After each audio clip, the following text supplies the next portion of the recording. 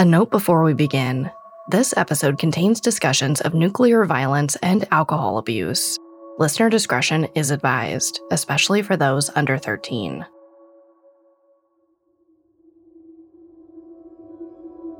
Science can feel polarizing these days.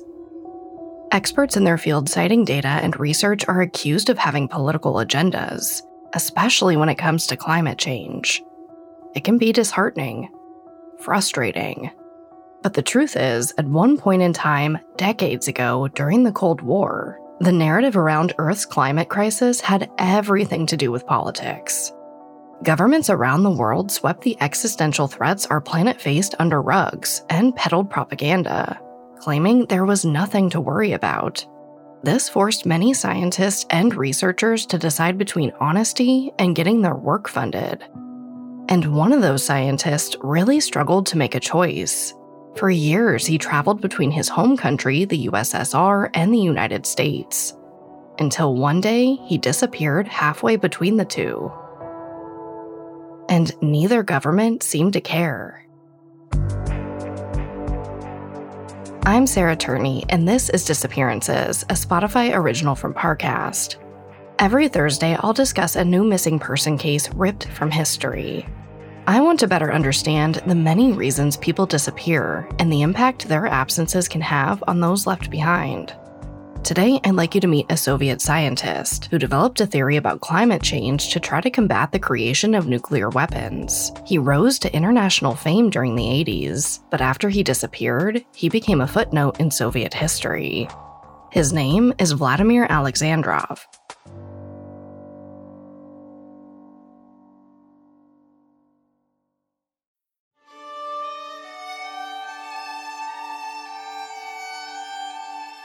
It's 1978, the height of the Cold War.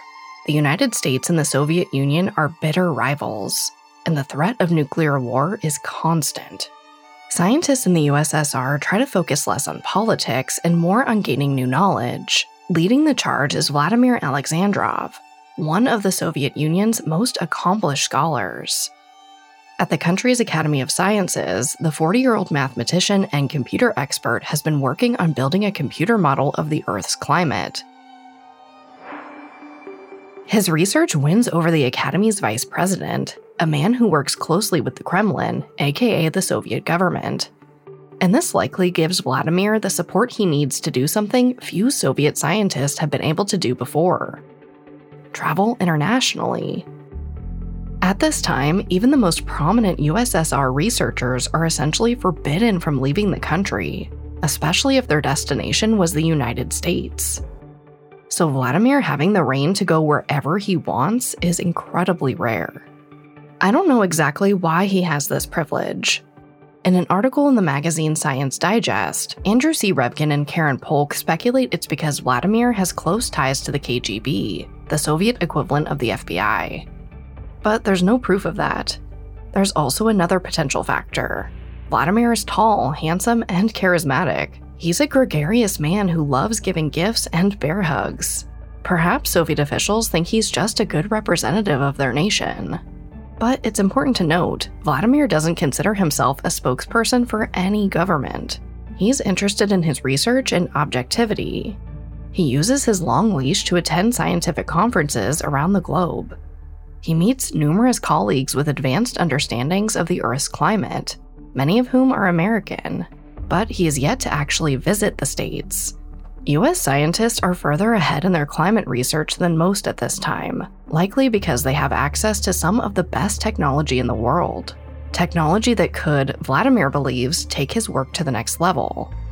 So he asked for permission to visit the Soviet Union's Cold War foe, and the Kremlin grants his request.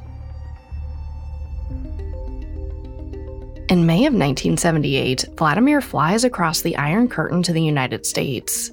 He travels to Oregon State University and spends 2 weeks studying a computer model of the planet's atmosphere. From there, he heads to the National Center for Atmospheric Research in Boulder, Colorado, and studies with some of the most talented climate scientists in the world from over 50 universities. And he gets to use the world's most powerful supercomputer, the Cray 1A. You have to remember, this is before laptops and cell phones. Regular PCs don't even exist. Most computers are large, stationary, and require a lot of electricity to operate. The Cray 1A is no exception. It's worth an estimated $8.86 million and weighs 5.5 tons. Standing at 6 feet 5 inches tall, it's shaped like a giant circle with an opening for a human to enter. The Cray 1A fascinates Vladimir. It's the fastest computer he's ever used. He's able to run atmospheric models in only 6 minutes, while the same simulation takes 48 hours on Moscow's quickest computer. It's a game changer, and Vladimir is practically glued to the device for as long as he's in the States. But according to journalist Andrew Revkin, US government agencies like the FBI, CIA, and Defense Department don't really trust him at this point. Everyone who knows and works with Vladimir swears he's only there to conduct climate research, but they're not convinced. After all, letting a Soviet scientist use the nation's most powerful computer could be an enormous security risk. They're worried he might be using the Cray 1A for nefarious purposes, like code breaking or designing a bomb. Luckily for everyone, Vladimir proves that he's just a climatologist. With the help of the Cray 1A, he creates one of the most advanced atmospheric models in history. And in doing so, he cements himself as a trustworthy member of the international scientific community. For the next 2 years, he continues traveling the world, occasionally stopping home in Moscow. Then, in 1980, Vladimir returns to the US and visits some colleagues studying at universities in Oregon and California. And during the trip, he starts to embrace the trappings of American culture. Hamburgers, barbecue, department stores, anything he can't find in the Soviet Union. Before he flies back home, Vladimir's wife Alia joins him in the States. She somehow gets permission to spend a few weeks in America. I don't know how. Like I said, it was rare for the USSR to allow scientists to travel, let alone their spouses. But Vladimir and Alia make the best of the opportunity. They map out a road trip across the Southwest, hoping to acquaint themselves with as much of the American landscape as possible. Their plan includes a visit to the Grand Canyon and ends at NCAR in Boulder, Colorado. Vladimir even gets an Oregon driver's license and buys a used car just for the occasion. They're excited, but the trip never gets off the ground because the night before they leave, the US government steps in. Seriously. The State Department bans Vladimir and Alia from taking the vacation, presumably because they still see him as a potential security risk. So Vlad and his wife never get to go on their classic American road trip. They fly back to the USSR.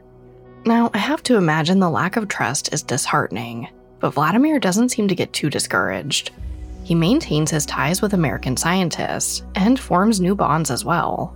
Throughout the early 80s, he visits the States, stays with friends, he even meets some of their families. When Vladimir returns to the USSR, the US State Department allows for a few of his American friends to visit him in Moscow. They stay in his apartment, and Vladimir introduces them to his wife and their teenage daughter. At one point, a University of Oregon professor named Larry Gates attends a dinner party at Vladimir's Moscow apartment, filled with Vladimir's Soviet co-workers. According to Larry, the gathering's a blast. He describes it as, quote, a lot of food, toast, stories, and jokes. There may be a language barrier, but both sides do their best to laugh off any mistakes. Against the backdrop of the Cold War, the compassion and grace they share feels touching. Despite everything, Soviets and Americans can find common ground. But the Alexandrovs' party has a bittersweet lining. Vladimir's wife is ill. Alia is suffering from debilitating headaches that come on at night. It's eventually determined that she has severe liver damage. From what, I don't know, but it's serious. Healthcare in the Soviet Union is hard to come by, and for those who can access it, the standard of care isn't very high. So Vlad turns to doctors in the US and UK to see if they can help his wife.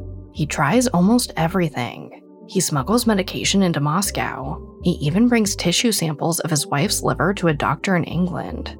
Suddenly, traveling is a necessity for Vladimir. His wife's health depends on it, which means he has to stay in the Kremlin's good graces by proving his worth as a scientist. And in 1983, he makes major progress. That April, Vladimir attends a closed-door meeting at the American Academy of Arts and Sciences in Massachusetts. Only 100 scientists are allowed in. Researchers discuss how a nuclear war could destroy the Earth's atmosphere permanently. They believe the smoke and dust from a blast could block out the sun and destroy the ozone layer. As a result, the Earth would sink into darkness, and ultraviolet radiation would kill every living creature and all plant life. Temperatures would likely drop to 13 degrees below zero, and the world as they knew it would cease to exist. They've called the theory nuclear winter. After attending the meeting, Vladimir makes nuclear winter his primary focus for research. He uses the Cray-1A to create an advanced atmospheric model that proves the theory true beyond a doubt. This breakthrough catapults him to fame in the USSR, fame that's well-deserved. Vladimir's always pursued his research from a place of honesty and good faith. But the downside is, the Kremlin sees Vlad's work as something exploitable. They want to make him a mouthpiece, a means to their political ends. His research on nuclear winter theory seems like a great way to discourage the US from creating more nuclear arms. As for Vladimir, it seems like he just wants peace between the US and the Soviet Union. He loves Americans and their culture, but he's stuck in a precarious position. His funding primarily comes from the Soviet government, and it's contingent on the quality of his work, or rather, how favorably they view his work. Now, Vladimir could theoretically get himself into a slightly better position. He can secure basically unlimited funding if he gets a doctorate degree. But programs are highly competitive. So to prove himself, he needs to keep producing new and original research, which he can't do without funding. It's this catch-22. He's backed into a corner, and with a sick wife at home, he doesn't have much of a choice. He agrees to become a passionate spokesperson for nuclear winter, traveling the globe to educate others. And a few months in, a world-famous American scientist endorses the theory. On October 30th, 1983, Parade magazine publishes Carl Sagan's article on nuclear winter. In it, Sagan claims nuclear winter is the biggest threat currently facing life on Earth. About 100 researchers around the world dissect his theory and agree.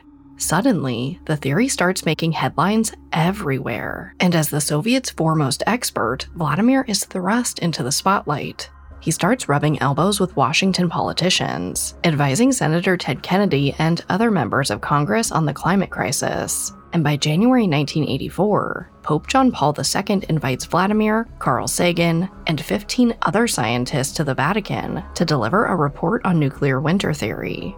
Vlad's old American colleagues watch as he becomes an international celebrity in his field. They're happy for him, but they're also concerned, because they know something the public doesn't. Nuclear winter theory is wrong.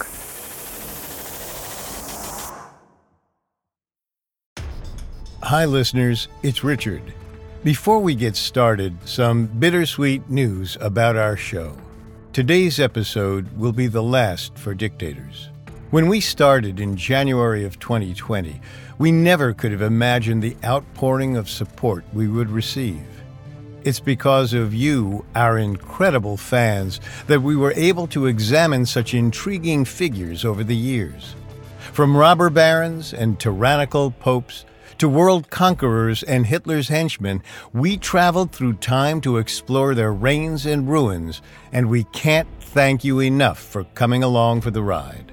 A special thank you is owed to my wonderful co-host Kate, our team of dedicated researchers, writers, and producers, and countless others who work tirelessly to bring you these fantastic episodes each week. So for everyone here at Dictators and Parcast, thank you for listening.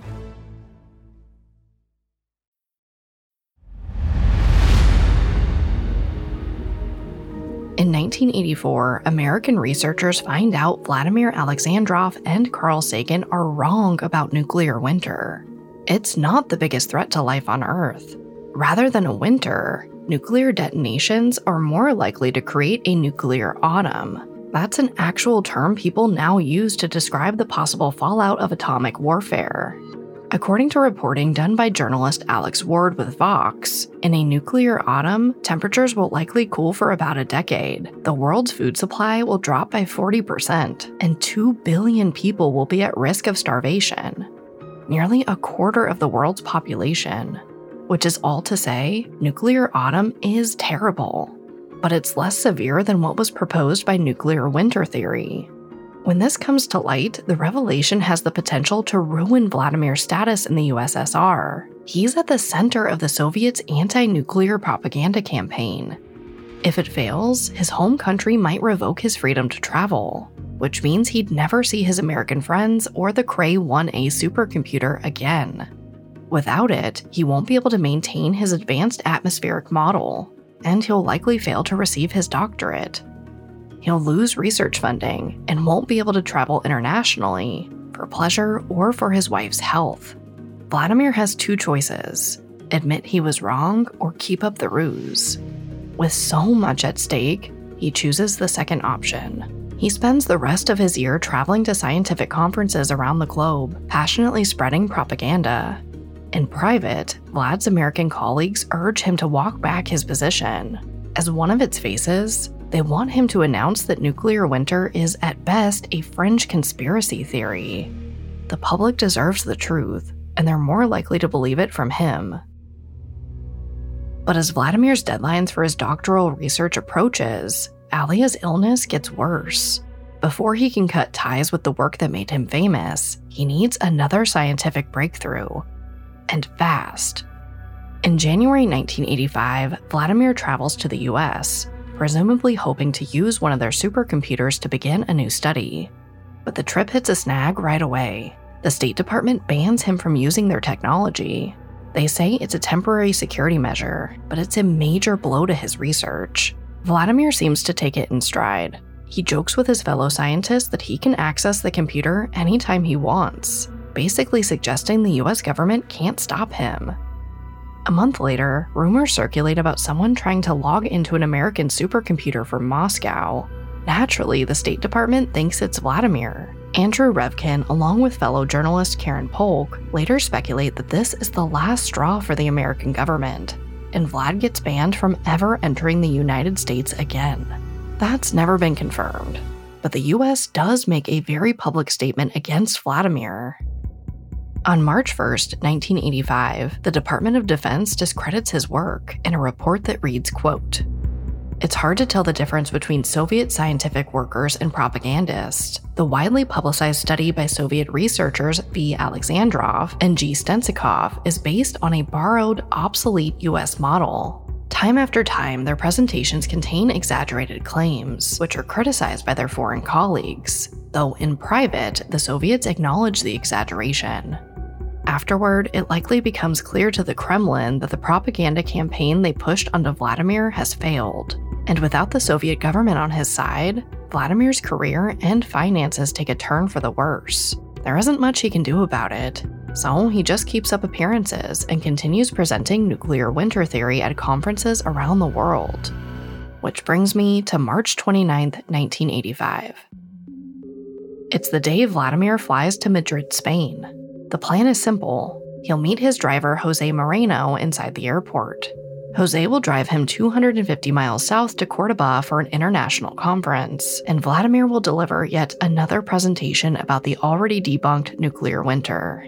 But a major wrench gets thrown into those plans. At the airport, Soviet officials approach Jose and tell him they're taking Vladimir to the embassy. They whisk Vladimir away to no one knows where, but Jose follows in his car behind them. What happens once they get inside the embassy is anyone's guess. But half an hour later, Vladimir exits the building, gets in Jose's car, and asks to be taken to a bar in the vicinity. Any bar. So Jose does. 10 minutes later, Vladimir stumbles out of the bar, wasted. He's so drunk that he just passes out in the back seat of Jose's car. While he's in this alcohol-ridden stupor, Jose drives him to Cordoba, where Vlad's staying at a local university. They get there 5 hours later, around 7 p.m. Jose passes Vladimir off to a conference official named Margarita Ruiz Schrader. Margarita shows Vlad to his room, thinking he'll want to get some rest before his presentation the next morning, but he clearly doesn't sleep. Spanish police later find him passed out on the street, before once again bringing him back to the college. Now, Vlad's friends and colleagues think this is way out of character for him. He drinks socially, but they've never known him to get this drunk, especially the night before a major conference. The next day, Vladimir shows up for his presentation, and instead of the passionate, charismatic scientist everyone's used to, they get a seemingly irritated man who delivers a short, bland speech. During the Q&A, Vladimir only offers tense and evasive answers. Later on, Margarita tries to ask him what's wrong, but he doesn't respond. He reportedly spends the rest of the day and night drinking in or around Cordoba. Around 3 a.m., while Margarita and the conference organizers are working on drafting policy resolutions, they see Vladimir pull up in a cab. He's so disoriented that he tries to pay the driver with US dollars. Margarita pays the bill for him with local currency, but she's put off by the whole situation, enough that she and city officials report Vladimir's behavior to the Soviet embassy. The next morning, March 31st, Vladimir is supposed to travel back to Madrid, but Margarita's worried he'll cause more trouble on the way there. So she arranges for a second driver, a man named Francisco Delgado, to go with Vladimir and Jose on the 250-mile trek. While on the road, Vladimir pesters both drivers to stop at every cafe or restaurant he sees. Francisco and Jose refuse. 5 hours later, the car reaches Madrid. Vladimir looks out the window, expecting to see the airport. Instead, he realizes he's heading toward the Soviet embassy. Vladimir panics. The USSR severely punishes citizens who misbehave abroad, and his drunken antics definitely qualify as misconduct. He probably fears the embassy will revoke his travel privileges. Or worse. The details about what happens next are fuzzy. Andrew C. Revkin notes that Margarita, the primary source of this information, changes her story several times. But here are the basic facts. As the car drives toward the Soviet embassy, Vladimir tries to open one of its locked doors so forcefully that he damages it. When the vehicle reaches the embassy, Vladimir tries to escape. Soviet officials catch up to him, and eventually, an embassy employee takes Vladimir to Hotel Havana, a popular destination for Soviet tourists. He settles into the room with his luggage, then goes out around 11 p.m. He gets drunk again. He returns later in the night, still intoxicated. He goes to the hotel bar and asks for some Spanish wine. The attendants believe he's had enough and escort him off the premises. Then, Vladimir stumbles away, and it's the last time anyone sees him.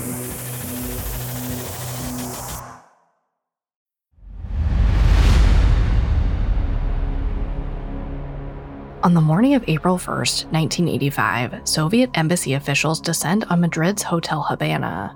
They're looking for Vladimir Alexandrov. They go into his room. He's not there, but his luggage is still inside.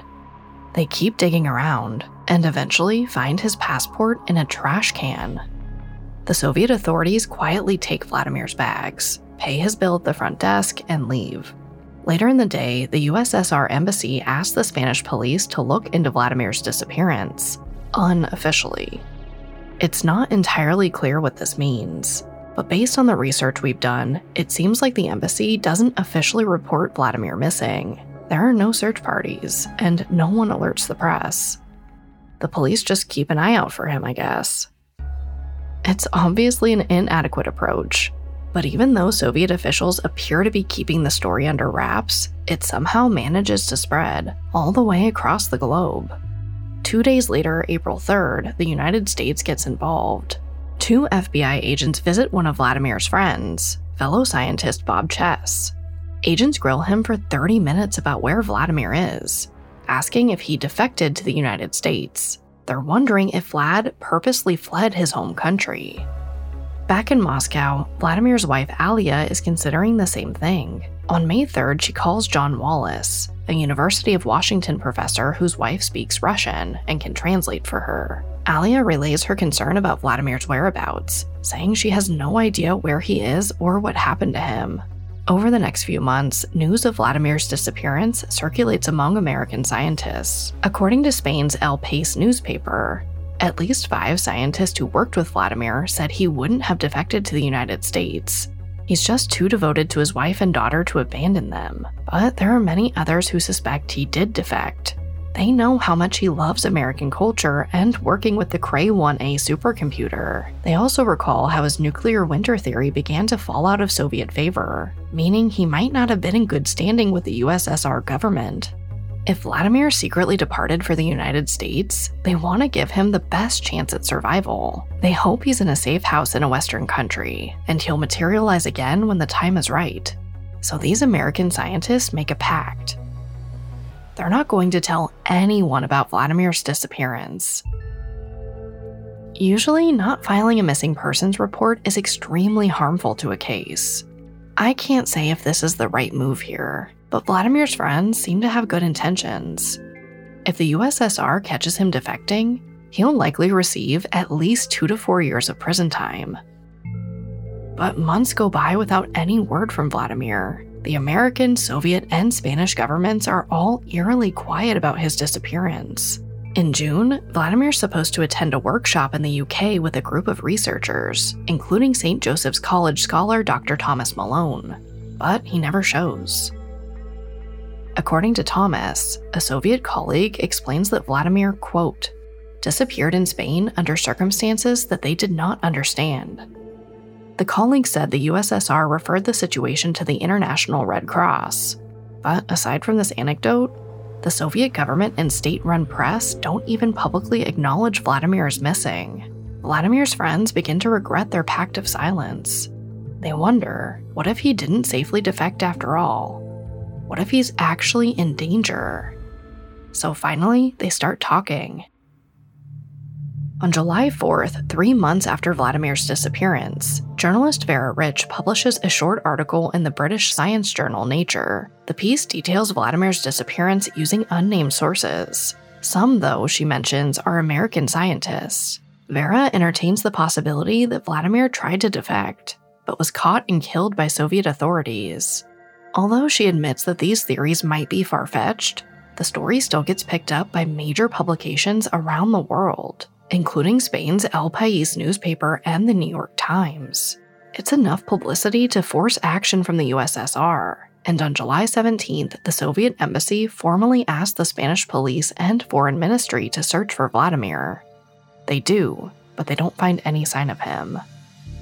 Then, on August 1st, another Soviet disappearance makes news, and this person is even more prominent than Vladimir. He's an esteemed KGB colonel named Vitaly Yurchenko.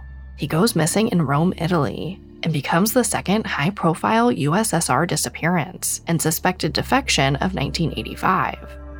Naturally, the public and press wonder if Vladimir and Vitaly's cases are somehow connected. Weeks pass with no sign of either man, but then, in November 1985, 6 months after Vladimir's disappearance, Vitaly suddenly shows up in Moscow. The USSR holds a press conference for his return. Vitaly claims the CIA kidnapped him in Rome and flew him to Washington, D.C. Agents apparently drugged and threatened him. They wanted the colonel to defect from the USSR, but Vitaly refused. At some point, he managed to place a call to the Soviet embassy and was rescued. But according to Vitaly's account, he wasn't alone in Washington, D.C. The CIA had also kidnapped Vladimir. They were keeping the scientist there as well. After Vitaly's press conference, Soviet officials publicly acknowledged Vladimir's disappearance for the first time, 4 months after he went missing. But Vitaly's story is then refuted by US federal agencies. According to the FBI and the CIA, they didn't kidnap Vitaly at all. He came to them, wanting to defect from the USSR. They even made a deal, ensuring his financial stability and anonymity in the US. But a Soviet mole working inside US intelligence apparently leaked Vitaly's betrayal. So, to take charge of the narrative, Vitaly changed course. He called the Soviet embassy and invented that story about how the CIA kidnapped him against his will and tried to force him to defect. When faced with both stories, the USSR buys Vitali's account, hook, line, and sinker. And why wouldn't they? They're choosing between the claims of one of their own, a high-ranking military official, and their enemy's government. As for who's actually telling the truth, the CIA reportedly have tapes from their interviews with Vitali supporting their account. But in any us versus them scenario, humans are hardwired to prefer the narrative coming from their side, no matter the facts. No matter how ill-conceived the logic, we can be irrationally loyal. And those in power can weaponize that fact to foster two starkly different realities, allowing truth and what's actually important to fall through the divide. By the end of 1985, Vladimir's disappearance has been used to bolster misinformation about Vitali's return, but the USSR seems to have no interest in finding him, which is devastating news for Vladimir's wife and kids. Out of desperation, Vlad's family reaches out to someone they think can help on the other side of the world. In February 1986, Vladimir's wife and mother write a letter to U.S. Senator Ted Kennedy. They ask him for help finding Vladimir, saying, quote, "Everything that happened to him is unexplainable and unforgivable."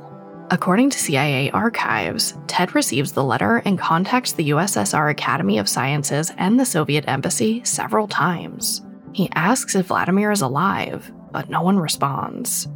A year later, in June 1987, Ted writes a letter to CIA Director William Webster. He asks if U.S. intelligence agencies have any information on the disappearance. He wants to be able to give Vladimir's family some sort of answer. About 2 weeks later, William replies, saying the FBI and CIA don't have any records on Vladimir Alexandrov. It's a little strange, given the U.S. State Department's history of keeping tabs on the Soviet scientist. But by 1991, the Soviet government collapses, the Cold War ends, and Vladimir's disappearance remains a mystery. Reporters keep his story alive, though. They interview friends and family, who speculate on what they think happened. Some believe he died in a random act of violence. Others hope he's somewhere on a beach in Greece, or living underground in Europe. But to this day, no one knows the truth, except that Vladimir was a victim of the Cold War. He was a respected scientist turned reluctant propagandist, who was used as a political tool and disappeared after his work was no longer considered useful. As many have pointed out, Vladimir's strange drunken behavior began right after his meeting at the Soviet embassy in Madrid, but no one knows what was said behind closed doors. All we know is, his country didn't acknowledge his disappearance until months after it happened, when a military official accused the CIA of kidnapping him. Personally, though, it's hard not to see a connection between Vladimir's disappearance and his work on climate change, even if only because they've both become shrouded in misinformation and buried by propaganda. So I want to end this episode with two facts that are unquestionably true. First, Vladimir made an enormous impact on his field and all of our lives. He wasn't right about everything, sure, but his research remains integral to our understanding of atmospheric science. Nearly 40 years after his disappearance, the computer simulations he made with the Cray 1A computer still produce accurate readings about the ongoing effects of climate change. An incredible feat considering how much technology has evolved since. And second, Vladimir Alexandrov was both loving and loved. He crossed oceans and borders to access medicine for his wife, to charm others and share meals with friends, to see the world with clear eyes and a warm heart, one that's free from perceived binaries. At a time where it felt impossible, he found a way to bridge what seemed to be an impossibly large divide. And that's something worth remembering.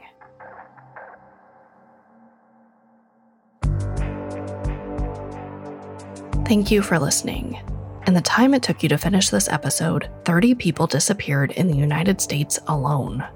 Among the many sources we used for this episode, we found Andrew C. Revkin and Karen Polk's Science Digest article, A Cold War Climate Mystery Endures, The Vanishing of Vladimir Alexandrov, incredibly helpful.